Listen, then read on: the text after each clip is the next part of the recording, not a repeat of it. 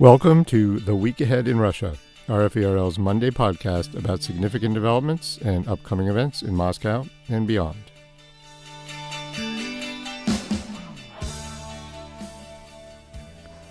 I'm Steve Gutterman, and my guest today is Christopher Miller, Ukraine correspondent for the Financial Times and author of The War Came to Us, Life and Death in Ukraine, which was published in July. We're going to talk today about Chris's book, his experiences covering the war and the run-up to the war, several years. He was there in Ukraine, and also where things stand in terms of the war after President Volodymyr Zelenskyy's visit to the United States last week. Thanks very much for joining me today, Chris. Yeah, thank you for inviting me on. It's good to be chatting with you again. Yes, very good to talk to you again. Now, as I said, Chris is the Financial Times correspondent in Ukraine, but in the past he's done some great work for Radio Free Europe, some of which I've had the pleasure to edit and work with him on. A couple of things that stand out have been an account of actually finding the site in the Donbass from where the missile that brought down flight MH17, killing 298 passengers and crew, was fired back in July 2014. And separately, also, another thing that stands out in Chris's reporting for us in the past is a report titled The Executioners of Slavyansk, which identified several militants who ordered the killings of Ukrainians, the extrajudicial execution of Ukrainians by firing squad early in the Donbass war.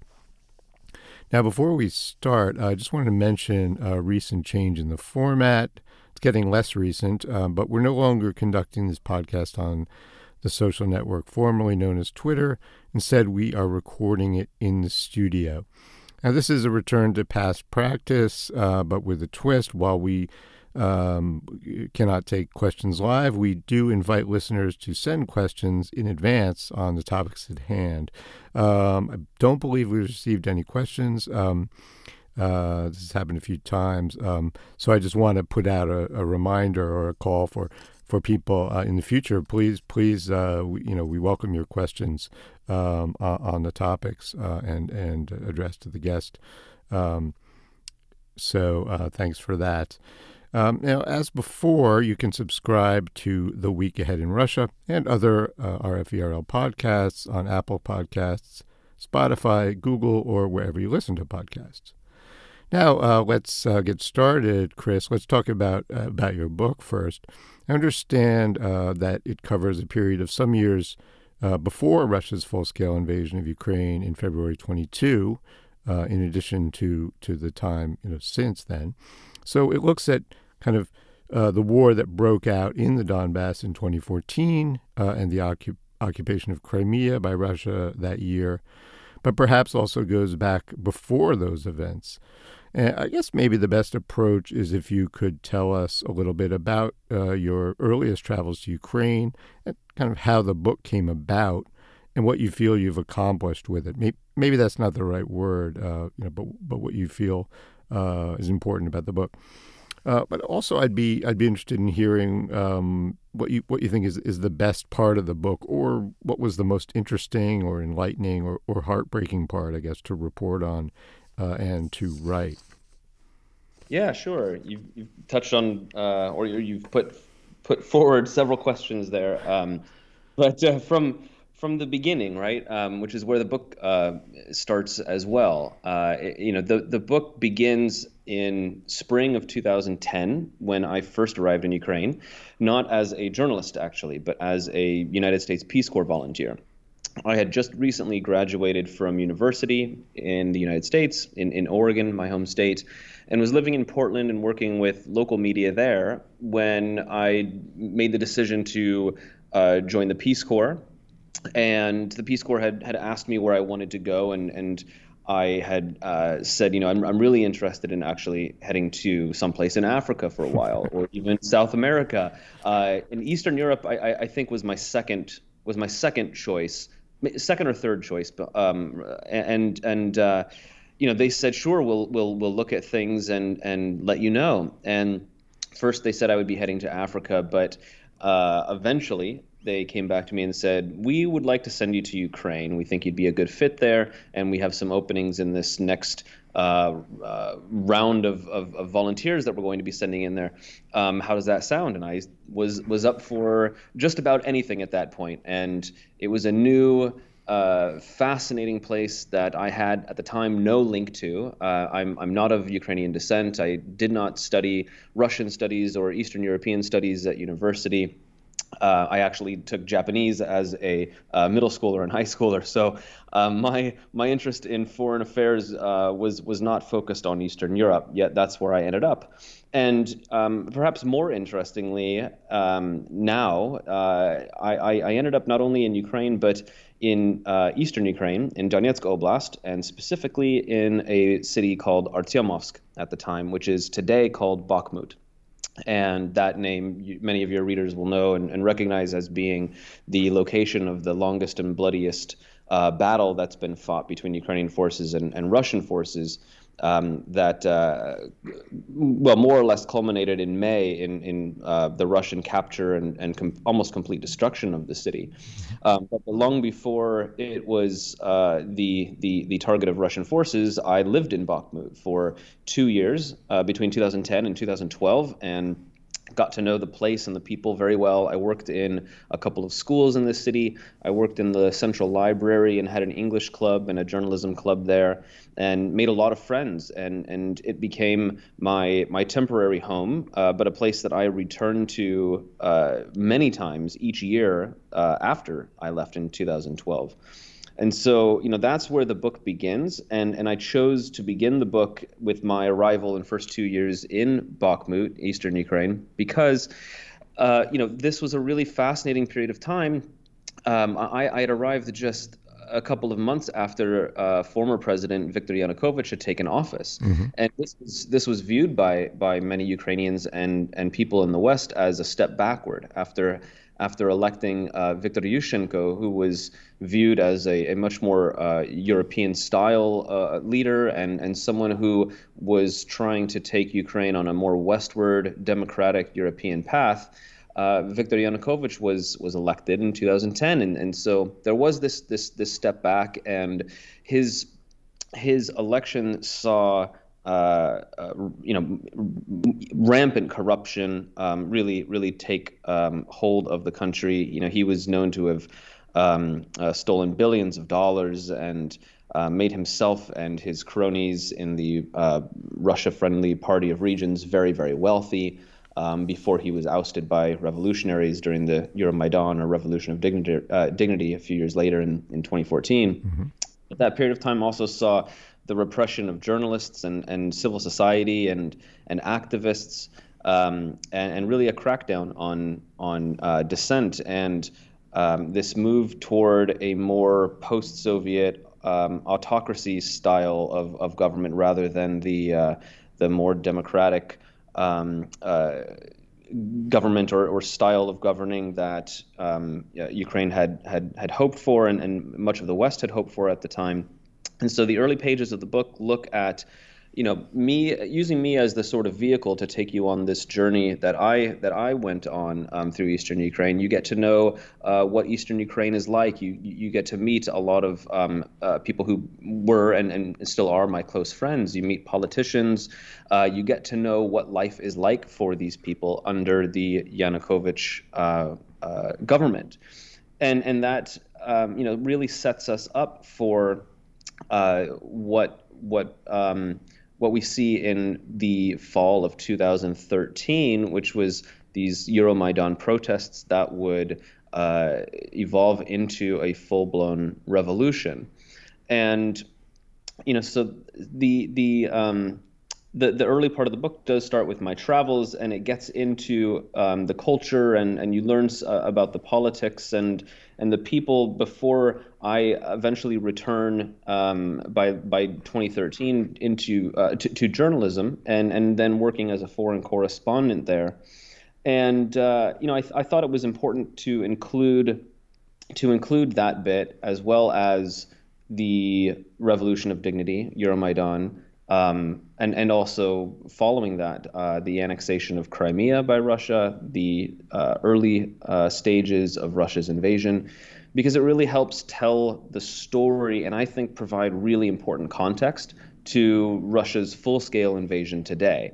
And in hindsight, I and we have the benefit now of seeing a lot of signs that I think we missed over the years and may have maybe should have paid more attention to, and had we done so, we maybe being not only journalists but maybe the collective West and our leaders in the West, maybe there are things we could have done to have stopped Russia's full-scale invasion. And so I think there are some of those things along the way in this book that come out. And there's what I think is a very interesting conversation, an interview with the acting president of Ukraine after Yanukovych was overthrown by the revolution.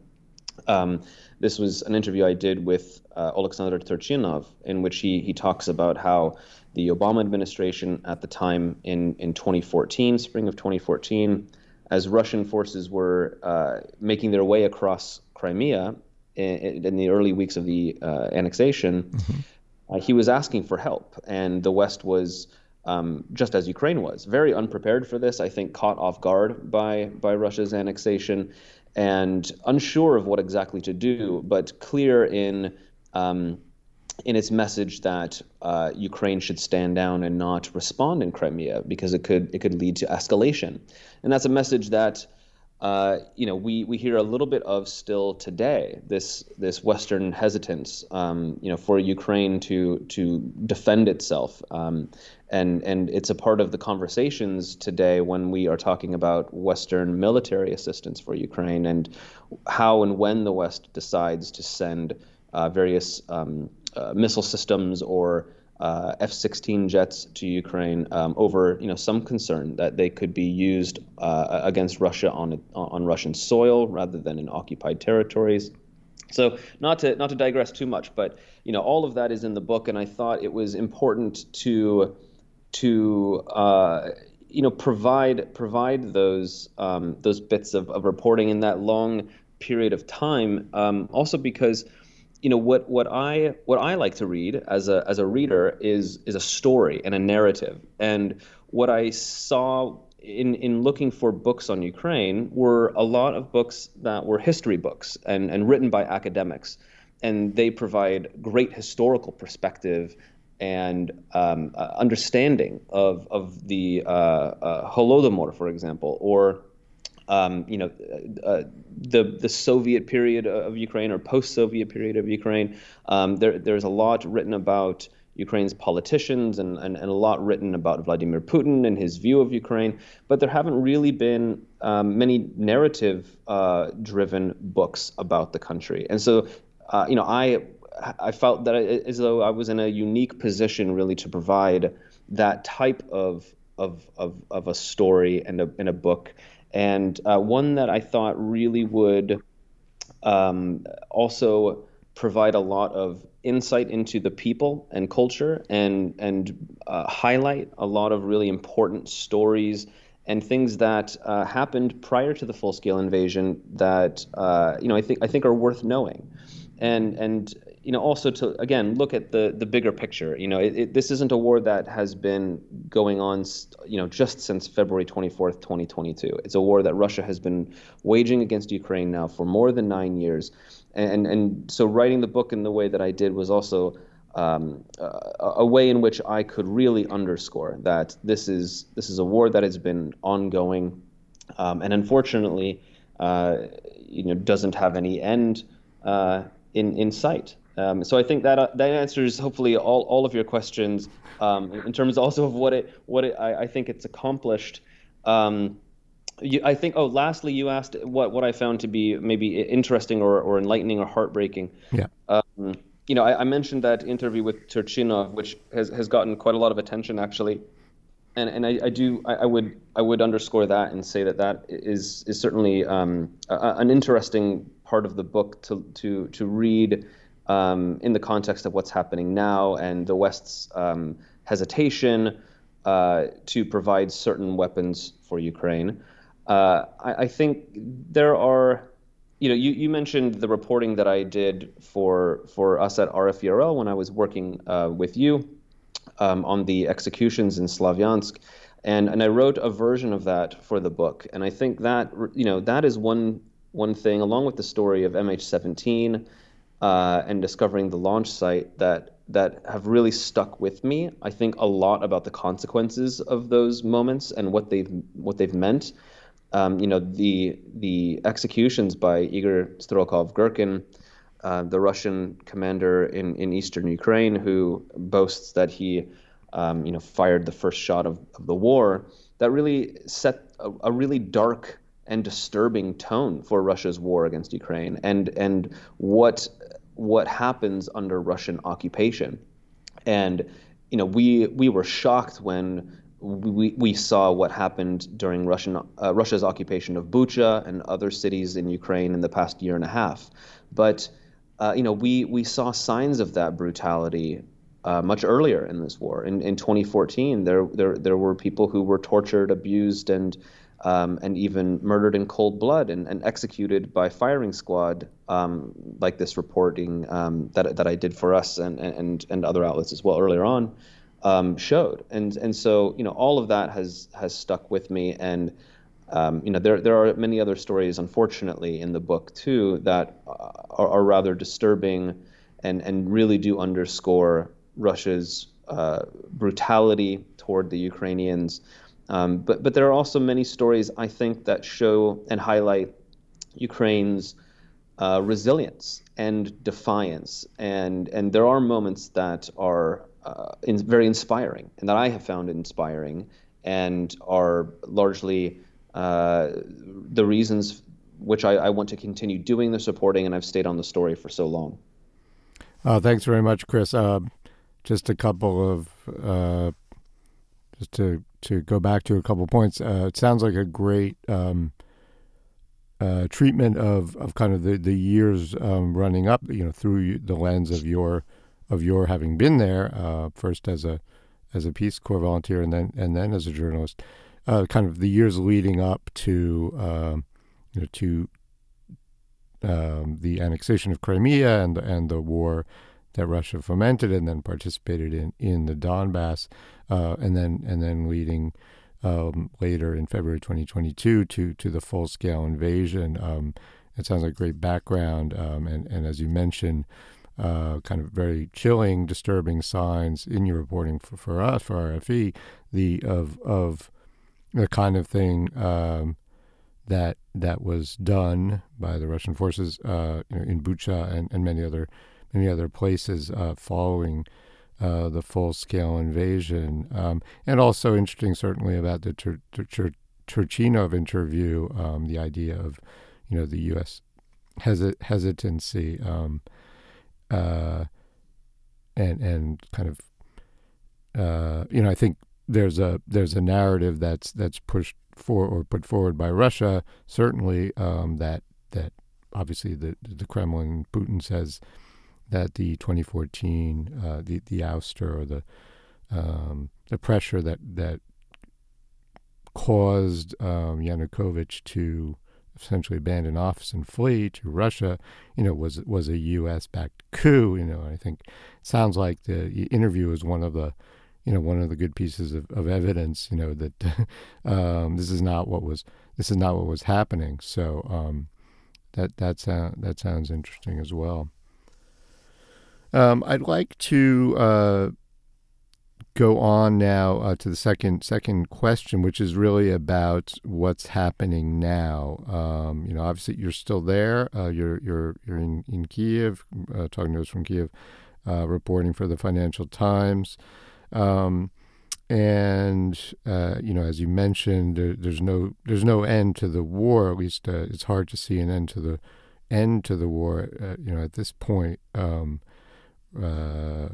Ukraine wants to, of course, push Russian forces out of Ukraine entirely, and Russia is at the very least, saying, you need to accept our that 5 regions of Ukraine are actually regions of Russia, 4 of which Russian forces do not control anywhere near, or do not control in their entirety. So, those obviously are positions that are far apart.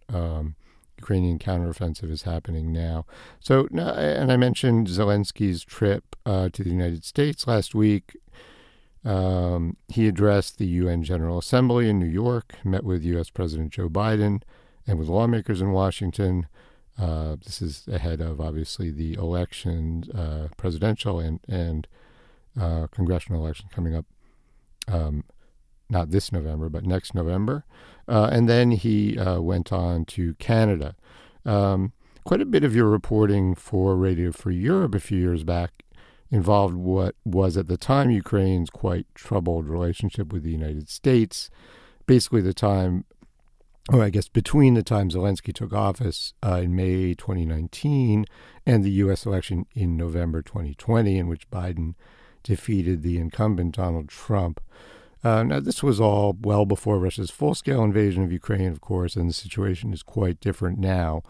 But, obviously you've been reporting intensively on the war, the current Ukrainian counteroffensive, and also on the diplomacy, the issue of Western support for Ukraine in terms of weapons, financial aid, and other kinds of backing. I wonder if you could, drawing on your reporting in the field and in Kyiv, give us kind of an assessment of how things stand following Zelenskyy's trip to North America. Yeah, I guess I'll start with, you mentioned Ukraine's, I forget the word you just used, but it's not great relationship with the United States. When I was working with RFERL and reporting on Ukraine and the U.S. at the time, but I think that that relationship was not great, because I think it was President Trump at the time asking Zelensky to do him a favor, right?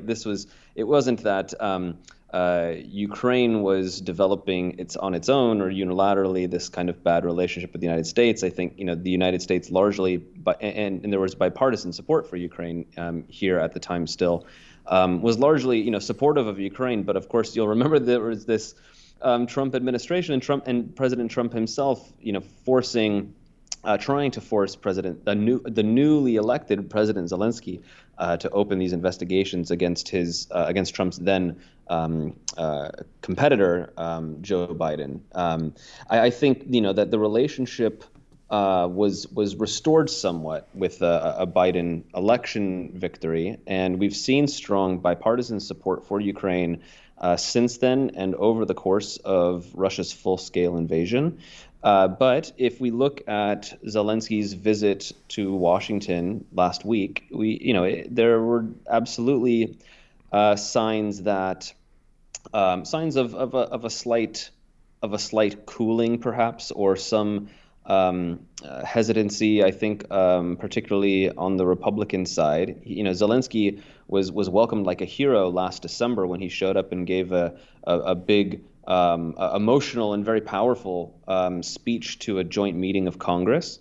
And this time around, House Speaker Kevin McCarthy refused a request by President Zelensky to again speak to a joint meeting of Congress, and instead asked him to meet in some kind of room off of the beaten path in the Capitol. I think it was one of the archive rooms, and it had a much different vibe to it.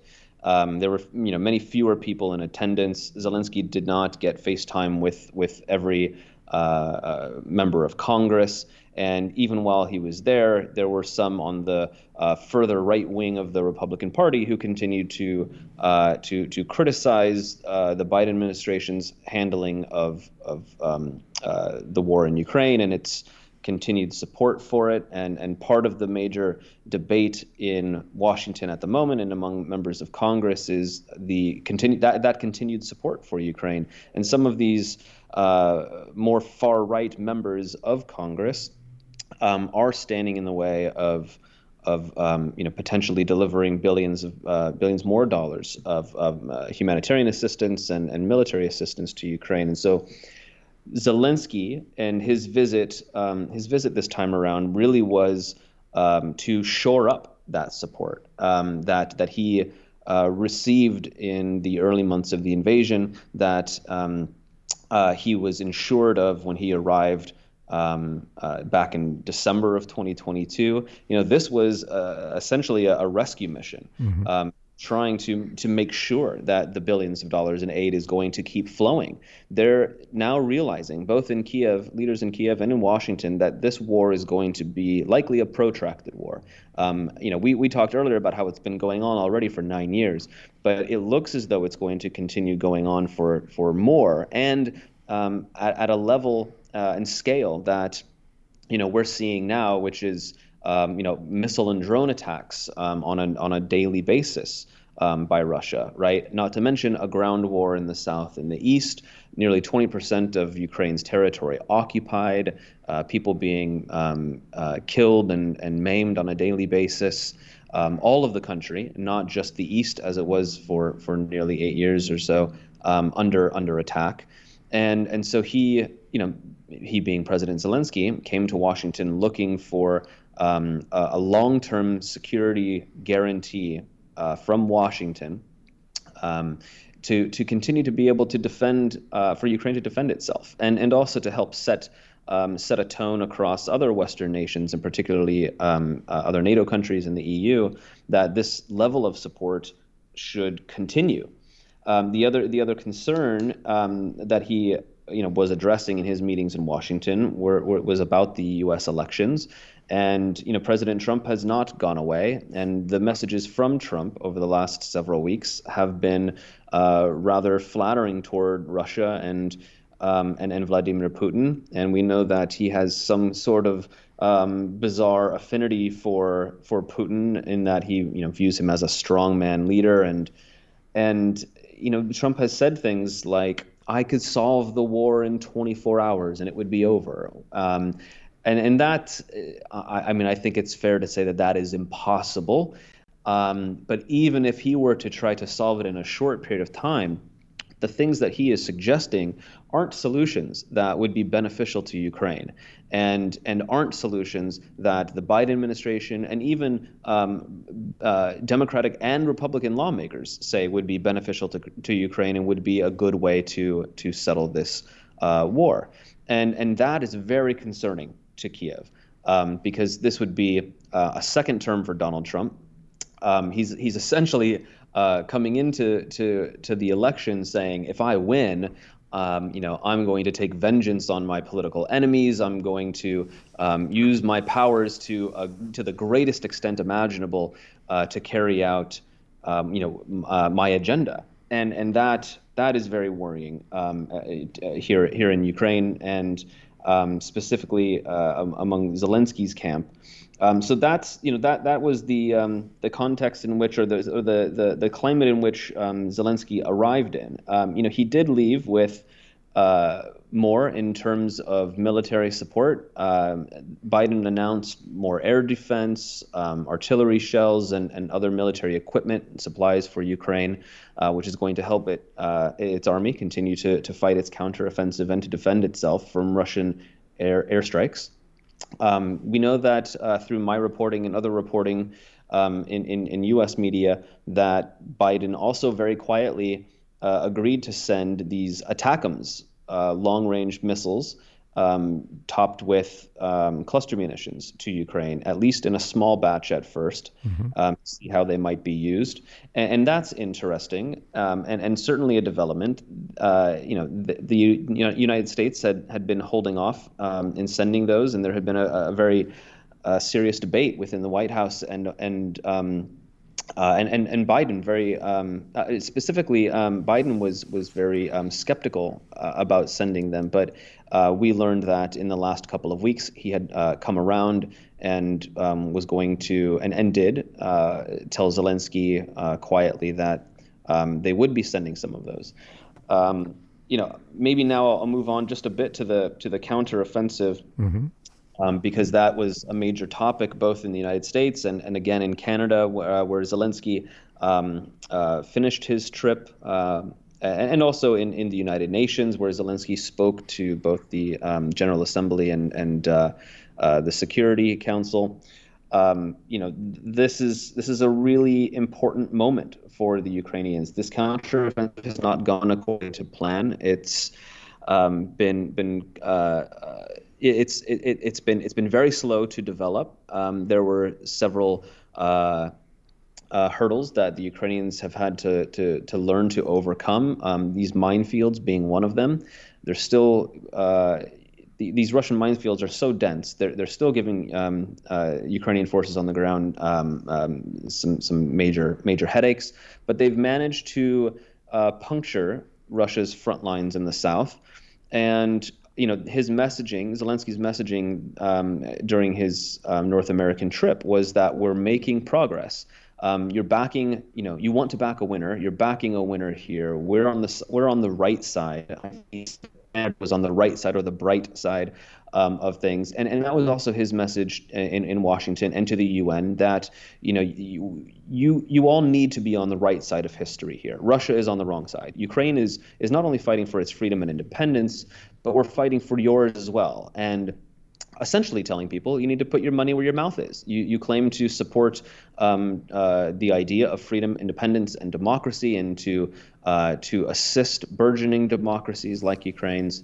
Continue to support us. And he came home to Kiev, I think, not riding as high as he did after his December 2022 trip, but he did bring back with him, a new security packages, both from the United States and from Canada. News of these ATACMS did trickle out, and I'm not sure that Zelensky's camp or the Biden administration actually wanted those or that piece of news to be out, as not to tip off the Russians, who I think they would like to surprise with these weapons. But I know from my chatting with my sources here in Kiev that many people found that to be very promising, and a sign that there would be continued support, and that it would be one fewer thing that they would have to argue for. And now they can continue their what's the word? I guess. Arguing for other various things that they would like and see as being potentially beneficial in the battlefield. F-16s and other fighter jets being among those things. Mm-hmm. Another element, or sort of cloud hanging over Zelensky's trip, was this element of time. Time in terms of what the U.S. political situation is going to be like over the coming months, and how that might influence the U.S. support for Ukraine. Also, time in terms of whether or not the Ukrainians are able to break through in a really major, meaningful way that would mean the recapture of occupied territory, and if not, what that might mean for Russia in terms of really digging in.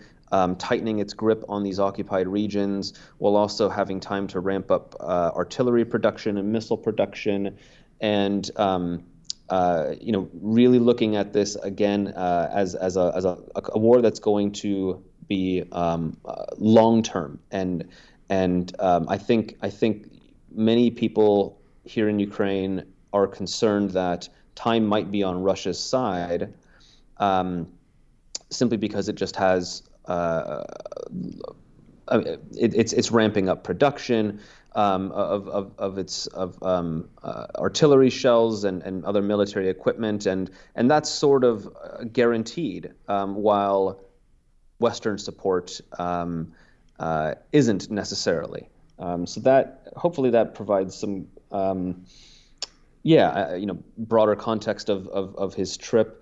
I think just to sum it up, it was a successful trip, I think, for Zelensky. I've spoken with a couple of my sources within his administration upon their arrival back here, and they were pleased with it. They were happy with the meetings on the Hill as well, and did find that there remains strong bipartisan support But again, there is some concern that within the Republican Party, there are people who might have influence enough to change the mind of Speaker Kevin McCarthy, potentially influencing decisions in Congress that are needed in order for this level of United States support to continue for Ukraine. All right. Well, thanks very much, Chris. That's that's a great, a very comprehensive but pithy summary of the trip of Zelenskyy's trip and the counteroffensive and kind of the situation with Western aid, or at least U.S. aid and support. As you say, kind of the U.S. elections is a big factor, and it's hard to say how things will develop during the campaign and the election itself, of course. But the idea, I think people have. It certainly seems clear, as you say, that the war is set to continue. In part because of the elections in Russia in March, presidential election next March, and in the U.S. I think that's one of the factors in. I think Putin certainly has no desire or interest in making any compromises, certainly until he finds out what happens in those votes. Not that the Russian one is hard to guess what will happen. But I just wanted to, before we wrap it up, I just wanted to mention, I think it's a very important point you made, or not point, but describing not just the fact that this war, seems to be destined to go on for a long time, but also the scale, and on a daily basis, the scale of the war, with, as you say, about 20% of Ukrainian territory held by Russia, and people being killed and maimed in Ukraine every day, attacks throughout the country. So, and I think that kind of detail, that kind of very, very troubling detail about what's happening in people's lives is sometimes kind of glossed over when people talk about the war in kind of a wide scale. So appreciate your pointing that out.